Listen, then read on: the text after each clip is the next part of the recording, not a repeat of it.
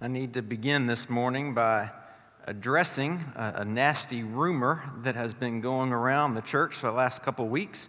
If you're a guest of ours, I want to apologize for you having to be a witness to this, but it's a personal attack that I need to address to make sure that we're all on the same page here. Today, we are in week 9 of a series that I've entitled Hero. And in this series, we've been looking at some of the Old Testament characters that some people would call heroes of the faith, but what we've tried to say is that they're actually all heroes pointing to the one true hero of the Bible, which of course is Jesus himself. So a couple of weeks ago, someone came up to me after church and said that we think that you've been plagiarizing this series. And they said, there's this world-renowned video series that we think you've been copying your sermon series from, and it's from a series called VeggieTales.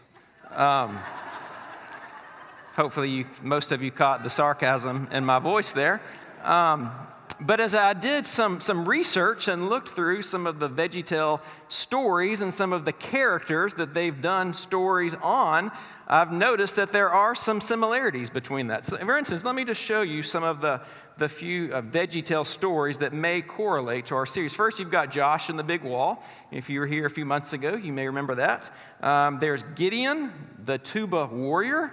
I don't know if you've seen that classic or not. I don't know if that's on Netflix or not. Dave and the Giant Pickle. If you're here with us 2 weeks, Jennifer, that one's for you. Which leads us to our story this week, which is my favorite VeggieTale they ever made, which is Rack, Shack, and Benny.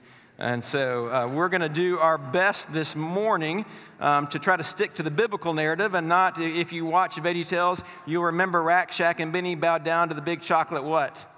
But man, y'all were well-versed on this. I'm glad to see we have an educated congregation this morning. I apologize if you have a teenager here and you've seen at least one of these, that I know that from now on you're not going to hear a word that I'm going to be saying because you're going to be singing that theme song through your head, aren't you? That's all you're going to, I'm not going to sing it for you because that would be a quick end to the message this morning. We're going to do our best to stick to the biblical narrative found in Daniel chapter 3. So if you want to go ahead and open your Bibles, it's kind of a difficult book to find in the Old Testament. You've got to go find through the major prophets, get to the minor prophets, and you're going to be in the book of Daniel. By the way, it's not a sin to use your table of contents. No one's going to make fun of you. In fact, the person next to you is probably going to be relieved that you're doing that. So let's go ahead and turn to Daniel chapter 3, and we're going to begin in verse 16 this morning. But before we jump into the text, what I like to do every week, I hope, at least I attempt to do, before we jump into what the Bible is saying, is make sure that we can paint a picture of what's going on before we get to where we are. So we'd give some context to the story here. So in Daniel chapter 3, we are 600 years before the birth of Christ. 600 years before Jesus was born. And this takes place in a land known as Babylon. Now, if you said, hey, I want to go on a trip to Babylon, not sure why you would say that, but if you did, you would have to go to Iraq today. So when you think of Babylon, I want you to think today as that would be modern-day Iraq. Now, Babylon, they were the premier power of the world during this time. They were a conquering empire. They were a powerful group of people. And one of their strategies that they would do is they would go in and they would conquer a group of people, which is what's just happened to Israel in our story today. They would conquer, they would dominate this land, and then they would take the professional class and they would deport them. They would exile them out of their current country, send them back to Babylon. So that's an interesting strategy. Why would they do that? Well, their thought process was that they were going to go into this country that didn't like their rule, that opposed what they were thinking, what their lifestyle, what their belief system was. So if they could go in and conquer that country and then send the ruling class or the professional class back to Babylon, that at least within a generation, or if not one generation, maybe by the second generation, they would stop resisting the rule of the Babylonian Empire. Not only would they assimilate to that culture of Babylon, but also they would begin to lose their own distinct culture. They would begin to lose their value system, their belief system, and again, they would just assimilate to where they were going along with the flow of the Babylonian culture. So Daniel, who obviously is the main character of the book of Daniel, he's one of those who was exiled from Israel, sent to Babylon, and we're also going to see and meet his 3 friends known as Shadrach, Meshach, and Abednego, and they are going to be faced with an incredible confrontation with the king of Babylon at the time, known as King Nebuchadnezzar. So, where we are in the verses right before where we're going to pick up, King Nebuchadnezzar has just built, or had constructed, he didn't build it himself, this 9-story, this 90-foot tall golden image. And where he placed this image, it was in a very public place. And around this statue, around this idol, he had, lack of a better word, an orchestra that was placed around this image. And if you were anywhere close to that golden image, whenever the music began to play, that it was a rule, it was a decree that he made that you must begin to bow down and worship that image. So then, not only that, he passed a decree that if anyone was in that public place and they didn't bow down, that there would be a punishment that would take place. Now, we know that Shadrach, Meshach, and Abednego, we know they don't bow down to that idol. If you were raised in church, even if you weren't, you probably heard that part of the story, because they knew that it was more important to honor God than to honor man, even if that man was the king.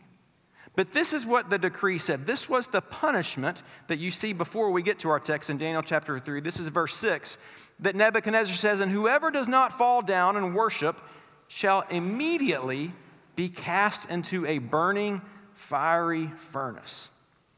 So let me ask you a question. What do you think that 90-foot golden statue, that golden image, represented? Well, truth be told, we really don't know. You can read all the book of Daniel. It doesn't say this is the God that this was dedicated to.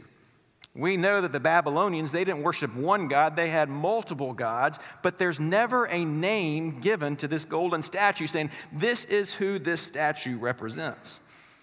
But most conservative Bible scholars believe that this statue, that since it didn't just represent one God, that in fact this statue, it represented all the gods, all the values, all the belief system of the Babylonian culture. And here's why I think there's some validity to that. Because if you think about it, remember what was their strategy? Their strategy was they would go and they would conquer lands, they would get people, the professional class, bring them back. So over a period of years in the country, in the land of Babylon, they had lots and lots of different types of people that had come from different lands, and they brought with them their culture, they brought with them their value system, but they also brought their belief system and who they chose to worship, and they brought their gods with them. So with this statue, I think that King Nebuchadnezzar, he's not saying, you must bow down and worship my God and my God only. I only have one way to worship. But instead, my opinion is what he's saying is you must worship Babylon. Worship your gods however you choose to in private, but whenever you're in public, you need to assimilate to this culture and you need to bow down and worship this God of Babylonian culture. And friends, if we're not careful, even now in 2018 in America, if we're not careful, we too can become like the Babylonians. And we can say it's important that if you're going to live in America, that you need to have some of the same standards that everyone's going to have. Worship your God however you want on Sunday. Worship how you want in your home. But when you're in public, keep your faith private. And you need to make sure that we all have the same set of value systems. But I promise, we're going to get to our text here in just a minute.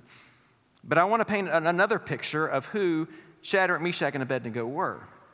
We know that they, along with Daniel, they were raised in this country, okay? So we know that they loved that culture. They were educated there. They worked for the Babylonian government. They were engaged and involved in the land. I think they loved the people where they lived. I think they were engaged in their community. But what we're going to see this morning is that when they are asked to keep their faith private, when they're asked to keep their value system, to keep their beliefs of God to themselves, they say, I'm sorry, King. We'll honor you, we'll respect you, but we cannot keep our faith private. And that's where we pick up our story in verse 16. So let's look at Daniel chapter 3. We're going to read a couple verses, and then we're going to go forward. Let's look at verses 16 through 18. It says, Shadrach, Meshach, and Abednego answered and said to the king, O Nebuchadnezzar, we have no need to answer you in this matter. If this be so, our God, whom we serve, is able to deliver us from the burning fiery furnace, and he will deliver us out of your hand, O king. But if not, be it known to you, O king, that we will not serve your gods or worship the golden image that you have set up." So here we see that Nebuchadnezzar, at this point, he's furious. And in verses 17 and 18, I believe that we have two of the most incredible declarations that you could find in the entire Bible. You have these three men that were raised in this culture that are trying to respect the king, but they respect God and they want to honor God more than the king. They say, you know what, king? We believe that our God is able to save us.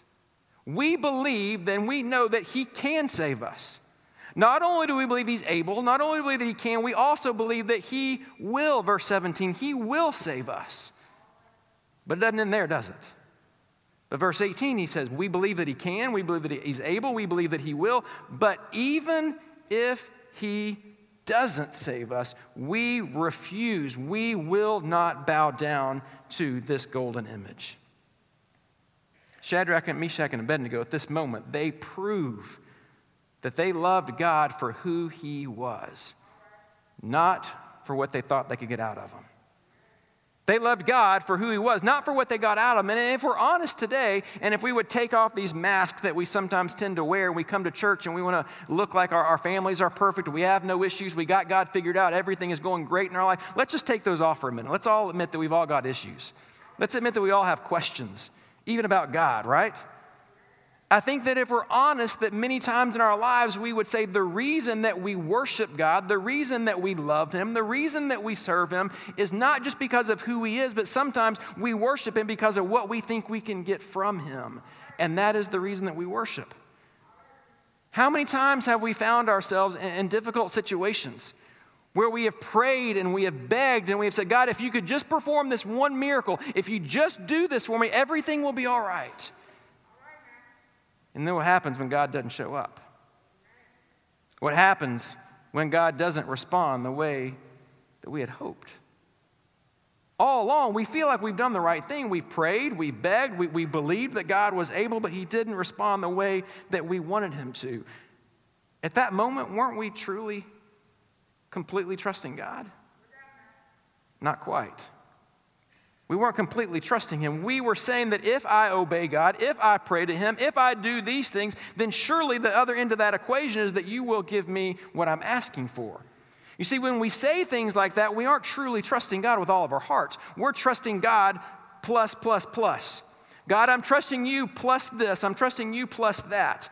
That's not the kind of faith that Shadrach, Meshach, and Abednego are demonstrating. The kind of faith they're demonstrating is they are saying that we are going to obey God. Why? Because he is worth it. Not because of what we might get out of it, not because of what he might do for us, but we are going to worship God and God alone because he alone is worthy of our worship.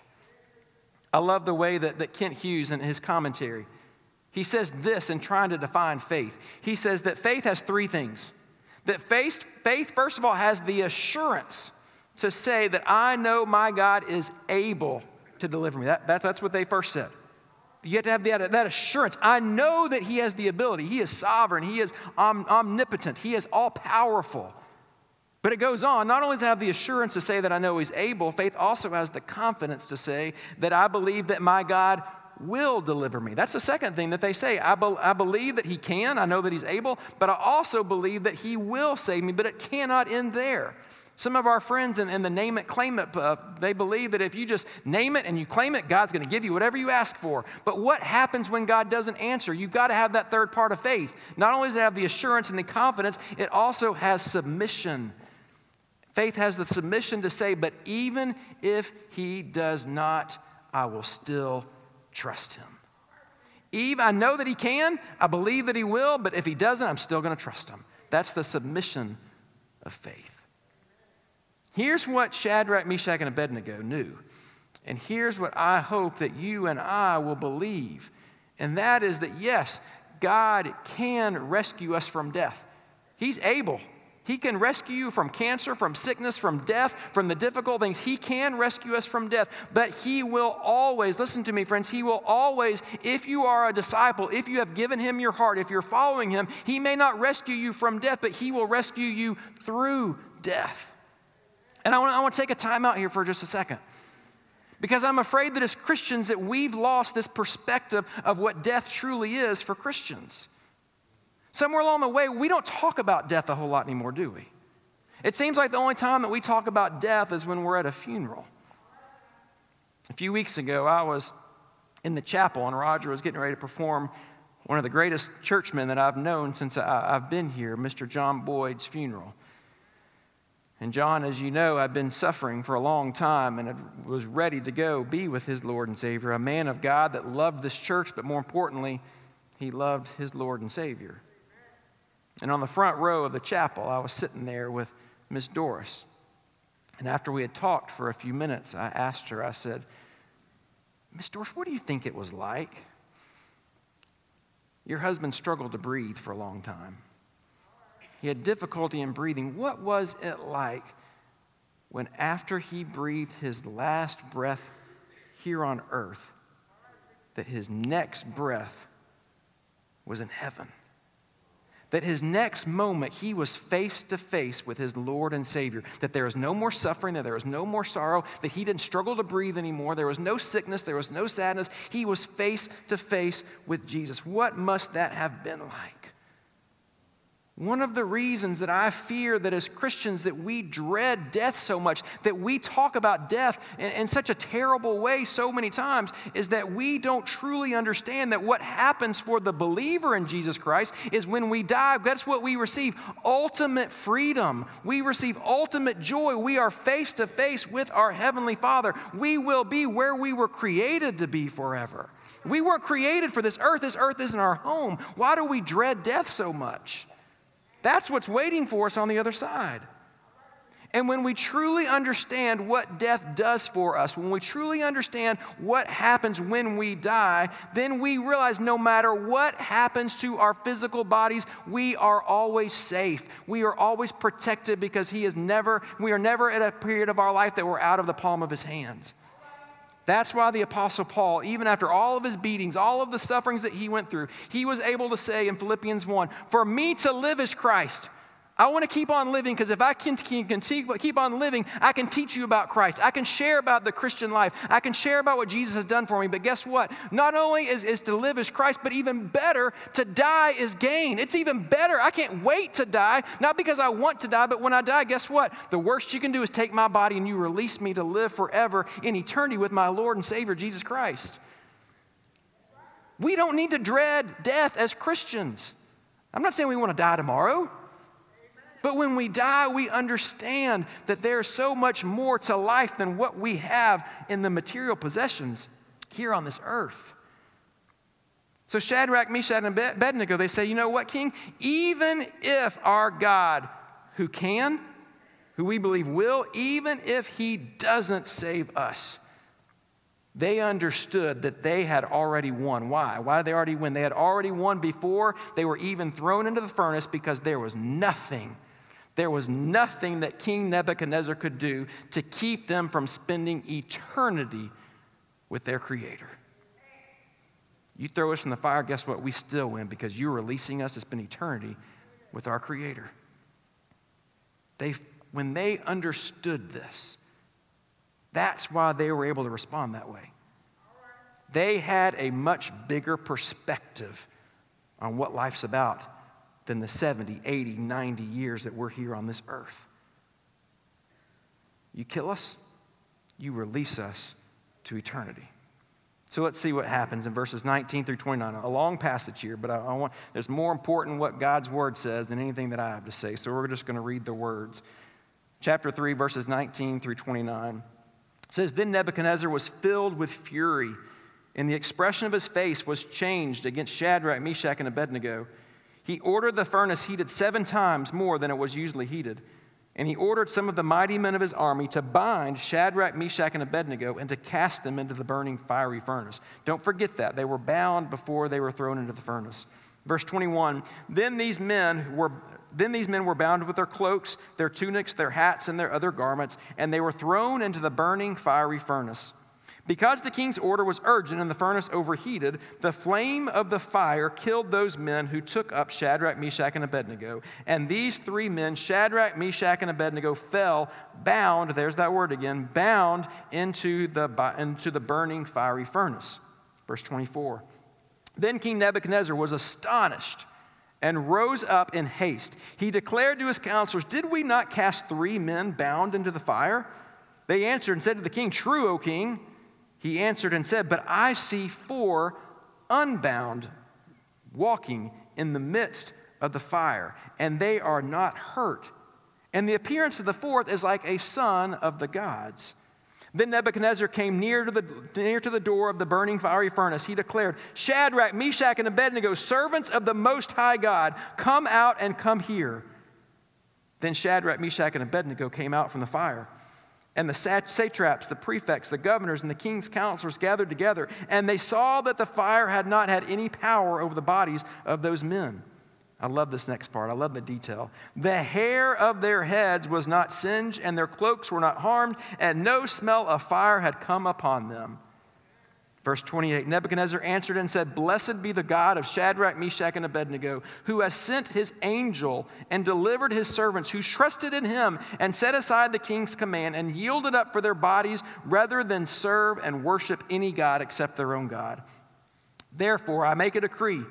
Any people, nation, or language that speaks anything against the God of Shadrach, Meshach, and Abednego shall be torn limb from limb and their houses laid in ruins." Here's the key part. "For there is no other God who is able to rescue in this way." So Nebuchadnezzar says, "Turn up the fire, and I want you to heat it 7 times hotter." And it's heated so much that when the men who are going to throw the 3 guys into the fire, that the flames just begin to envelop them, that they're instantly killed. And there's 2 things I want you to notice that we see that Nebuchadnezzar notices when they're thrown into the fire. The first thing that Nebuchadnezzar, when he rises up and he sees, is he begins to see that the 3 men, now they are walking around in the fire. Remember, they were bound, right? And now they're unbound, so the fire, it wasn't like, oh, the heat just went out, because obviously the fire made the ropes go away. And now there's 3 men that are walking. This fire that was so hot, it killed the men before they just threw them in there. The second thing it says that Nebuchadnezzar sees is that he sees now there's not only 3 men walking in the fire, but there's a 4th man walking in that fire. And he says that 4th man looks like what? A son of the gods. So these 3 men, Shadrach, Meshach, and Abednego, they're all saved. They're all rescued by God. So what do we take away from this story? What do we learn? How can we say, okay, God, I understand that's why that's there, but what does that mean for us today? Friends, throughout the Bible, there's a metaphor that God uses through fire or furnaces, and that means that the metaphor there is for trials, for suffering, for troubles. You see it all throughout Scripture when God talks about walking through fires or facing fires. He's talking about times of difficulty that we might experience. So before we leave this morning, what I want to do is I want to point out 3 truths that we find throughout Scripture for what the Bible tells us about suffering. I hope that you'll write these things down. What's the old saying that if you're not in a trial right now, you've just come through one, or if not, there's one coming right ahead. And I hope that these 3 truths that are not Blake's opinions, but they're found from God's Word, that we will hold on to them, that we'll cling to them the next moment that we find ourselves going through that fire of life. The first thing that Scripture teaches us is that suffering is inevitable. Suffering is inevitable for all of us. I was supposed to start last Wednesday, but because of the snow, we'll start this Wednesday, a series on Wednesday nights through the book of 1 Peter. One of the things that 1 Peter tells the believers during that time is that suffering is inevitable. Chapter 4, he says, "Beloved, do not be surprised at the fiery trial when it comes upon you, to test you as though something strange were happening." Don't be surprised. It's going to happen. But too many times that we think, and even if we don't think, even if we don't say it out loud, we may think, well, the reason I'm suffering is because I've done something wrong. The reason I'm suffering is because God is punishing me for something in my past. And if we don't think about ourselves, we think about other people, don't we? We see them going through difficulties. We see them going through trials, and we think, oh, well, that's because I know what they did, X, Y, and Z, and they're facing this difficulty because that's God's punishment because of their sin in their life. Or if we don't think about that that's God's punishment, then we begin to think, well God, I've tried my best to live a good life. I've gone to church. I've gave my offering. I raised my family in church. Why am I suffering? Don't you know that person down the street? Do you know what they're doing? And they seem to have a perfect life, and they don't have any problems. Why am I going through the suffering when I'm doing the things right and they're doing everything wrong? What's wrong with me? Why, God, are you picking on me? Let me try to put this in perspective for us. And I say the word us because when I'm saying this, I'm not preaching it to you. I'm preaching it to myself as well. When we look at the big picture and we remember that Jesus Christ himself, who was God's only son, who was 100% obedient to God, who never did anything wrong, was in complete fellowship with God, when we understand that his life was filled with what? Suffering. He suffered his entire life. What makes you and I think that we get a pass on suffering? Jesus suffered his entire life. So we've all faced, and we'll face again, the trials of our life. We'll face suffering in our life. And the first thing the Bible teaches us is when we face those difficult days, don't be surprised. It doesn't say enjoy it, but know that suffering is inevitable. It's not simply because you have done something wrong. Now, sometimes there are punishments for our sin, but that's not what we're talking about here. The second thing that we can learn from trials and furnaces in our life is that suffering can refine your faith. Notice I said that suffering can refine your faith. Not that it does, but it can. What's the difference? The difference is your perspective. The difference is how you respond to that trial, to that tragedy that's going on in your life. Again, back to the book of 1 Peter. Peter was written to a group of Christians, and these were people who were going through extreme amounts of persecution, not because they were doing anything bad, not because they were living against God's word, but they were going through persecution because they were living in accordance to God's word, because they were trying to obey God's word. And look what Peter tells these men and women who are living according to God's word. He says this, it says, in this you rejoice, what? Though now for a little while, if necessary, you have been grieved by various trials. Why? So that the tested genuineness of your faith, more precious than gold that perishes though it is tested by fire, may be found to result in praise and glory and honor at the revelation of Jesus Christ. Peter says that your faith, another word for faith is your character, that it's like gold going through fire. What does fire do to gold? It refines it. It strengthens it. It makes it more beautiful. It makes it more pure when it goes through that fire. Friends, listen to me. If we respond to suffering by turning to God as opposed to running away from him, then God can and he will use those difficult days to refine us, to strengthen us, and to make us even more devoted to him. But it depends on how we are going to run to God or away from God during those times of suffering. Friends, we can never know everything about the trial that we're facing. We can look at every angle. We can try to diagnose it. We can look under it, around it. We can never know everything about that trial or that season of suffering. But here's what we can know as believers in Jesus Christ. We can know our Heavenly Father. We can trust his hand. We can know that in everything, that in our Heavenly Father's hand, that even our suffering can make us more like him. I don't have to tell you this. You know this. You've experienced this before. Sometimes it's through suffering that we become more compassionate. Sometimes it's through our trials or through our difficult days that we become more genuine, that we become more sympathetic, that we become more generous, that we can identify with other people who are suffering maybe the same thing that we suffered or something similar, but God had to speak to us and comfort us in our own time of difficulty so that then we in turn could go and comfort other people. In fact, I believe that there is no way to really know who you are till you've been tested. There's no way to truly empathize or sympathize with other people unless you suffered yourself. One of my favorite passages in the entire Bible, probably my favorite chapter in the Bible, is 2 Corinthians chapter 1. I use it time and time again when I'm talking to people who are going through difficult days. And listen to what Paul says here. He says, "For as we share abundantly," not every now and then, but as we share abundantly in Christ's suffering, so through Christ we share abundantly in comfort too. If we are afflicted, why? It is for your comfort and salvation. And if we are comforted, it is for your comfort, which you experience when you patiently endure the same sufferings that we suffer. Now, let me be honest with you here. Many people here, and maybe this describes you again. Remember, we've taken our masks off. We're going to be honest today. There have been times in our life, or there have been times in someone that you know that they have experienced suffering, and it didn't refine them. It didn't draw them closer to God, but in fact, it drove a wedge between them and God, and they went the opposite direction. So the question then is, what's the difference between if a trial, if a suffering, if a difficult season draws us closer to God, or if it drives a wedge between us and God? I think you find the answer in Isaiah chapter 43. In Isaiah 43, this is what the prophet says, "Fear not, for I," meaning God speaking through the prophet, "I have redeemed you.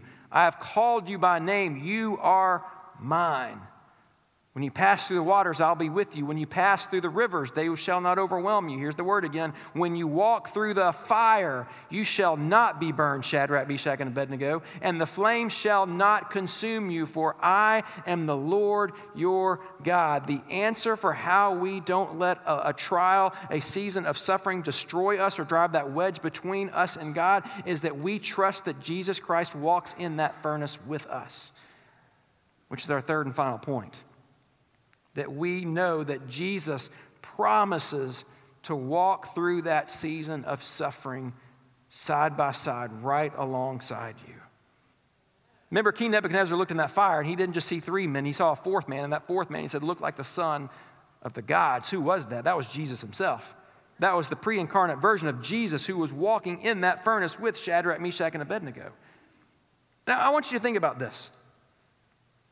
God could, if he wanted to, he could have saved Shadrach, Meshach, and Abednego before they were even thrown into that fire, couldn't he? He could have had some dramatic rescue where he just snatched them up and they were released, or some other men came. He could have chosen any way that he could have to release, to rescue Shadrach, Meshach, and Abednego, but he didn't choose that way. He allowed them to go in the fire before he rescued them. Why? What's the purpose in that? I think, first of all, it was to show Nebuchadnezzar, hey, this God is able to save. He's also showing Shadrach, Meshach, and Abednego that he's going to walk with, but I think it's to show us even today that God walks with us in our furnaces. "Though I walk through the valley of the shadow of death, I will fear no evil." Why? Because you are with me. You walk with me even when I'm in that valley, even when I'm in the furnace. You are walking hand in hand right beside me. Here's what I want you to grasp. If you don't hear anything else, I'm almost done. Please understand this. And that is that you and I will feel Jesus Christ walking with us in your furnace, in your trial, in your season of suffering, to the degree that you know and that you recognize that Jesus himself was thrown into the ultimate furnace for you. You will feel his presence the more that you not only understand cognitively, but you understand with your heart that Jesus, that he was thrown into the ultimate furnace for you. What's the ultimate furnace? The ultimate furnace of life was God's wrath. God's wrath that was against all sin, which you and I have, and that Jesus Christ himself, he took the punishment. He took the debt that you and I owed. He paid our debt. Let me repeat the gospel to us one more time in case you haven't heard it. The gospel is that you and I, we cannot, listen to me, we can't love God with all of our heart, mind, soul, and strength. We try with all of our heart. We try every single day. We do our best. We can't love him with all our heart, mind, soul. We fail every single day. But the good news of the gospel is that Jesus Christ came to earth. He lived a perfect life. He took that debt that we owed. He came on the cross. He experienced God's wrath so that you and I would not have to be eternally separated from God. That is what you and I need to keep at the forefront of our minds when we're going through those trials and we think, well, I've lived a good enough life. Why is this happening to me? God, is this your punishment against me? No, it's not your punishment. He's already taken your punishment. Instead, when we remember that Jesus received the ultimate furnace, the ultimate punishment, we know that God's not punishing you because of your sin. He already took your punishment for you. So here's the last two things I want you to remember. If we'll remember first that God will use the furnace in your life to make you stronger. It's a matter of you going to turn to Him or away from Him. Not only that, but secondly, Jesus suffered not so that we will suffer as well, but instead that when we suffer, we will become more like Jesus. For truly, Nebuchadnezzar had it right all along at the end when he said, "For there is no other God who is able to rescue in this way." Would you pray with me?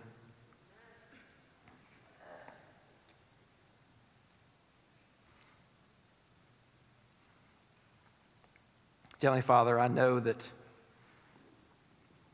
in this room there are so many needs. There are so many requests that have been lifted to you collectively throughout the years. Those that are suffering physically, those that have prayed for healing, those that have prayed for rebellious children, those that have prayed for children that could never have children, those that have prayed for a spouse, whatever it might be, we know that there are so many needs that have been lifted up to you. And Lord, we confidently come before you today and we say, God, we know that you are able to save. We believe that you will save, but we also say, even if you don't, even if you don't respond the way that we believe that you will, that we know that you can, we're going to trust you. And Lord, that's easy to say with our lips. It's hard to live with our lives. I pray that we would worship you for who you are, not for what we get. Lord, would you, during these next few moments, would you minister to every hurting heart in this room? Some that I know that have prayed for an answer for years and years, and yet they feel so distant from you. Lord, we know that you're sovereign. We know that you're in control. And we know that you walk through that furnace with us. I pray for every hurting heart in this room that they would feel your presence in a real and a mighty way, that they would know that you are walking with them. Lord, if there's someone here in this room today that has never trusted you as Savior, that they have felt that they could earn your love or deserve your love, I pray that today they would cast all that aside and they would come before you and admit their sinfulness, their great need for forgiveness. And they would find a Savior who is ready, willing, and desiring to save. Would you work on our hearts? Would you help us to love you more and more each and every day because of who you are? It's in Jesus' name that we pray. Amen.